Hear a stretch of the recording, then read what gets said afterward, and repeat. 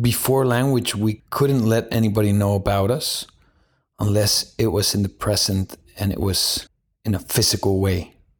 But after language, we started using things, not humans. We didn't have to be in front of another human or communicate with a human that communicated with another human. It was things. We started to use pieces of the simulation and travel in a way through space and time. Someone far away would read language from that thing that you send them and have a relationship with you. So I really believe that with language, we started to travel in time. Time traveling started when language was created, in my opinion, because you can go to another person and communicate them in another space and time through a rock that has a symbol on it or through a book. And now we do it through the cloud.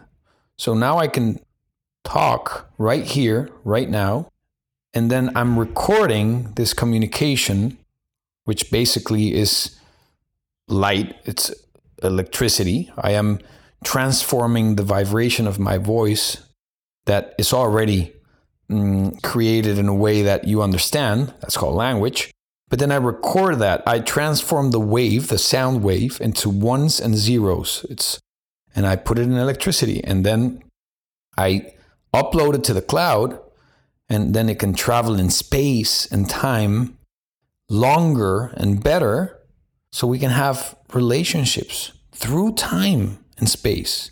Maybe even after I'm dead. We immortalize moments that feel real with a video. We can record somebody and have that immortal piece of that somebody. We live as long as the last person that remembers us. But what if we live as long as the last piece of you was transferred through time and space? What if we are just information? What if our algorithm continues somehow?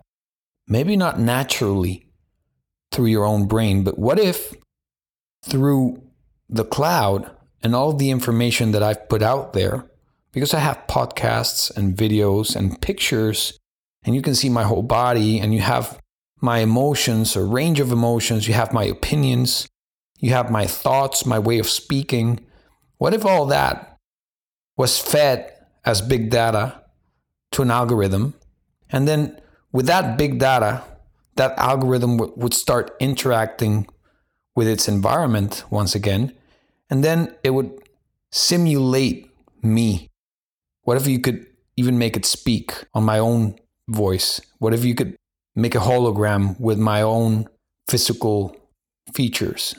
What if you go into my webpage in 20, 30 years and there's a virtual 3D Diego Dreyfus hurricane, and then you go in and you ask him stuff, and he goes into his philosophical ideas and he starts questioning and talking just like I do right now. How would that piece of AI would do it? Well, you would feed the AI all of me, all of the information that I threw out there, all of that, plus a nice, good algorithm that could start interacting with the environment. And then maybe you could tell people that really knew me to grade that from 1 to 10. How much do you think that's, Diego? And start feeding it a little bit of guidance. What if who you are is just information in your brain? What if you're just big data that's processed through a very nice algorithm called you? What if the initial algorithm is DNA? And then how your DNA reacts with the environment and the big data that it has, it starts creating your personality and who you are. You're not your body. You're not your brain. You're not your emotions. You're not your name. You're not your kids. You're not your work. You're not your color of skin. You're not your sexuality. Who are we then? Well, I believe we're information. The only organ we can't change right now is our brain. We can almost exchange any organ and still be us. So I believe it's all interconnected. I think that if you get somebody else's heart, you might feel something from another human. You might, yeah. Even though it's not something that a scientist would tell me it's true, I don't give a fuck. I think that is true in a very deep way. But you can't change your brain because that's where your big data of who you are is. So you are all of your body parts. You're your heart. You are your actions in a way. You are your words.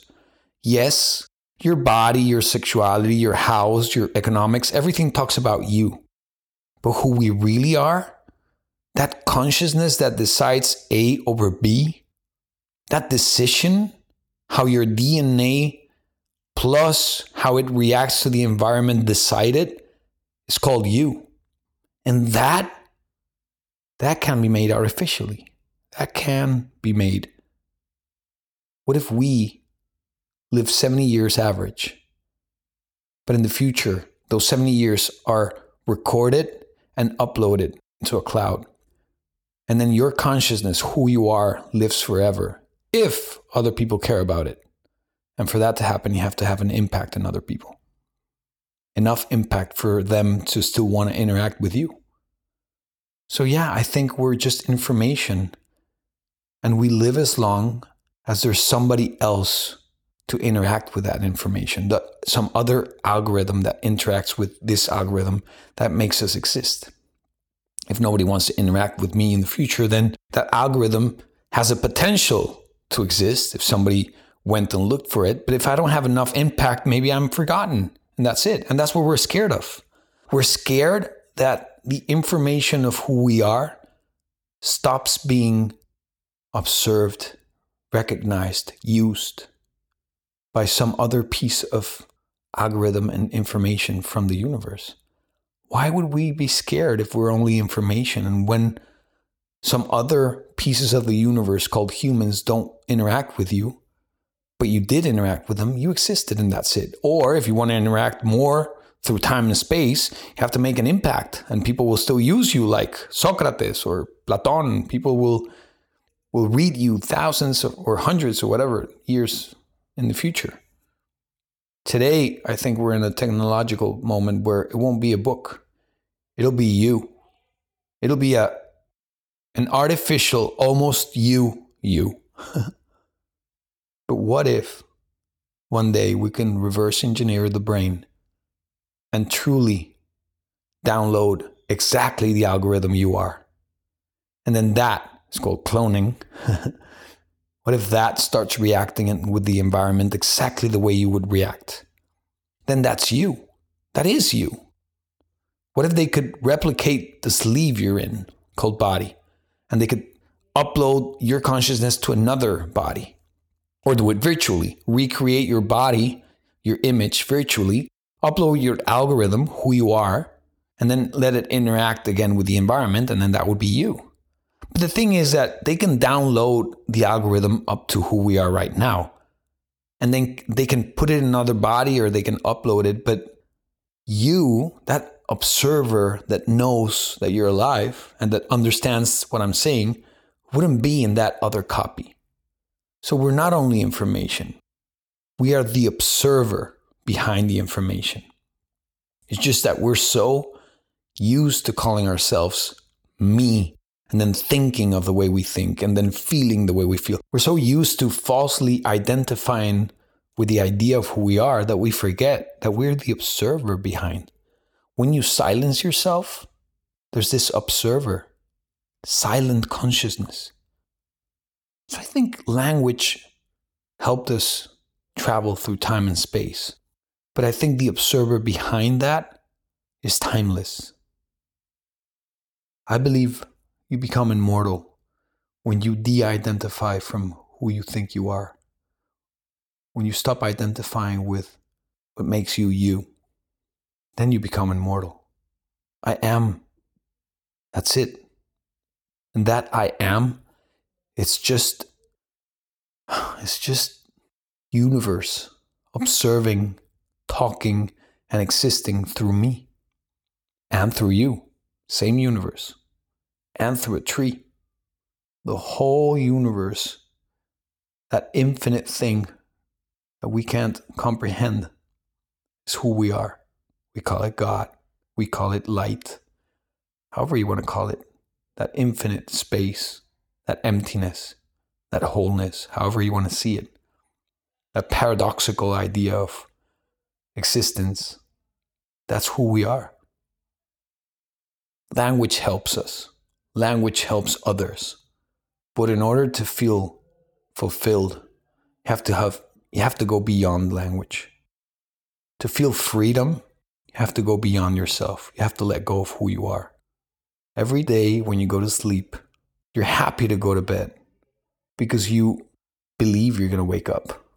So the process of letting yourself go to that place where we don't know where we go, to nowhere. We trust that we're going to wake up, and it feels like it's a second. You open your eyes, it's 6 a.m. now. You close them at 8, 9 p.m., and then you open them at 6 a.m., and then you're there. Again, where did we go? Did we upload anything? Was there I don't know, did they reprogram me? Is there a day? Did I go back to somewhere? Did I just die? Do I stop existing? Do I go back to the source? Am I the source? We just trust we're going to wake up. And because we trust we're going to wake up, we assume we're going to wake up, we go to bed happy. But we die every night. You go to where you don't exist every night. Yeah, you're going to say you dream and you have this lucid dreams. Yeah, there's other moments where you're not there. There's moments where you're not accountable for them. You just don't remember. Where do we go? It's peaceful there. There's no you to worry about you not existing. So I think freedom, true freedom, is the de-identification of who you are. Every day, every moment, every second. And language and the information that is inside of our brains that we all identify with as ourselves is just there to add to other bodies, to other pieces of the universe, to others over there expressing themselves. You as information are there as a butterfly effect to help others, to mirror others, to be of use. Your experience helps others when you share it with vulnerability, with responsibility, out of the victimhood. When you can shift the significance of something that apparently happened to you to something that you decided for you. You get out of the victim, you become responsible, you become God. Freedom is responsibility. You want to be free, you got to be responsible. There's no one to blame, not even yourself. There's no blame. There's action, reaction. There's responsibility, consequences. There's no victim, martyr, or bad or good. It just is. When you de-identify from whatever you feel you are, for whatever you think, from your body, from your last name, from your mom, from your money, from your body, from your sexuality, from your kids, from your friends, from this world, when you de-identify with the day of the week, when you de-identify with everything, you're free. But to do that, you got to be responsible. You become a god. You create. And that's where we become immortal. Creation. And then maybe, just maybe, if your creation and the information that you became is useful for all humanity that's coming, then you'll be remembered by others. But who the fuck cares? The observer won't be there anymore. That's what we're scared of. I will be remembered. I have enough podcasts and videos. I'll be remembered. Maybe a few years, maybe a few hundred years, maybe a few thousand if we get a good process of restoring data and keeping it updated and whatever. Maybe I'm there forever, as long as humans exist, maybe. But the me that I call myself, the observer behind the information that is here talking to you, thinking about its own death, won't be there. That's a scary thing. But there's nothing to be scared of if there's no you to be scared of. There's no you. So you better be living every day like it's your last. If you could live every day like it's one lifetime, every day, then every night you're dying. And you should be dying grateful. You should be dying because you really lived. You should be dying responsible, like a god. I created this day. It was an amazing day. Nothing happened to me. I created it. And whatever the matrix threw at me, because I think half of my life is free will, but there's this half of life that's determined, like a game. You could be very good playing Mario Kart, and your abilities to control are good, but there's this simulation that somebody is programmed, and there's going to be a curve, or there's going to be a red turtle there in the middle, or a banana peel in the middle of the street, and you're going to have to deal with that. So I think that's life. That's part of the game. You become better. There's this obstacle. The obstacle is made for you, especially. It's inside of you. It's called ego. That's what we call it. Ego is not bad or good. It's just the opponent. You got to go and face him every day. And every night before you die, you thank your opponent. You fucking hate him during the day, maybe. Or you love him because he made you get something. You love your ego when you get what you want. You hate your ego when you have to learn because you didn't get what you want. But ego is not there to make you happy or sad. Ego is there to make you grow. You're not your ego. It's the opponent. And that's everything we call ourselves. Ego is mind. That information that you call you, that algorithm, that brain is ego. The observer behind it is who we really are. And if we take away the we, it's what is. And there's no 7 billion of those observers. It's infinite and it's one. And it's everything and it's nothing. And that's what we are. That's what is. There's no we behind the curtain of death. There's no you or me. It just is. I hope it can help you. When I go into questioning life like this, I feel free and I feel love. In my brain, in my way of being, this makes me enjoy life. There's nothing to control. Yeah, I didn't answer anything. I don't know if there's a God waiting for me. I don't know if there's a hell or a heaven. I just don't know. I just don't care. Because when I go to sleep, when I die, I won't be there. So if I'm dead and you're listening to this, and it's been 500 years, that's cool. But I don't care. I'm not here. If there's a body out there that somebody cloned me and they downloaded who they think I am, and that new artificial intelligence is telling you that it's Huracan and it's doing things and it could be me, but it's not me. I'm not there. But who cares? Listen to that algorithm. Listen to the virtual me. Listen to the 3D printed me. Whatever. Listen to me. Yeah, it's cool. I think my algorithm has opened enough and has questioned enough and has become a very good tool to feel fulfilled and happy. Use it, even if I'm dead. But I'm not there anymore, and it doesn't matter. I am behind the curtain of death. I became everything, or I'm nowhere. It's okay. Whatever that is behind death, it's okay. And that's where I feel free. I hope you can feel free after this. Much love.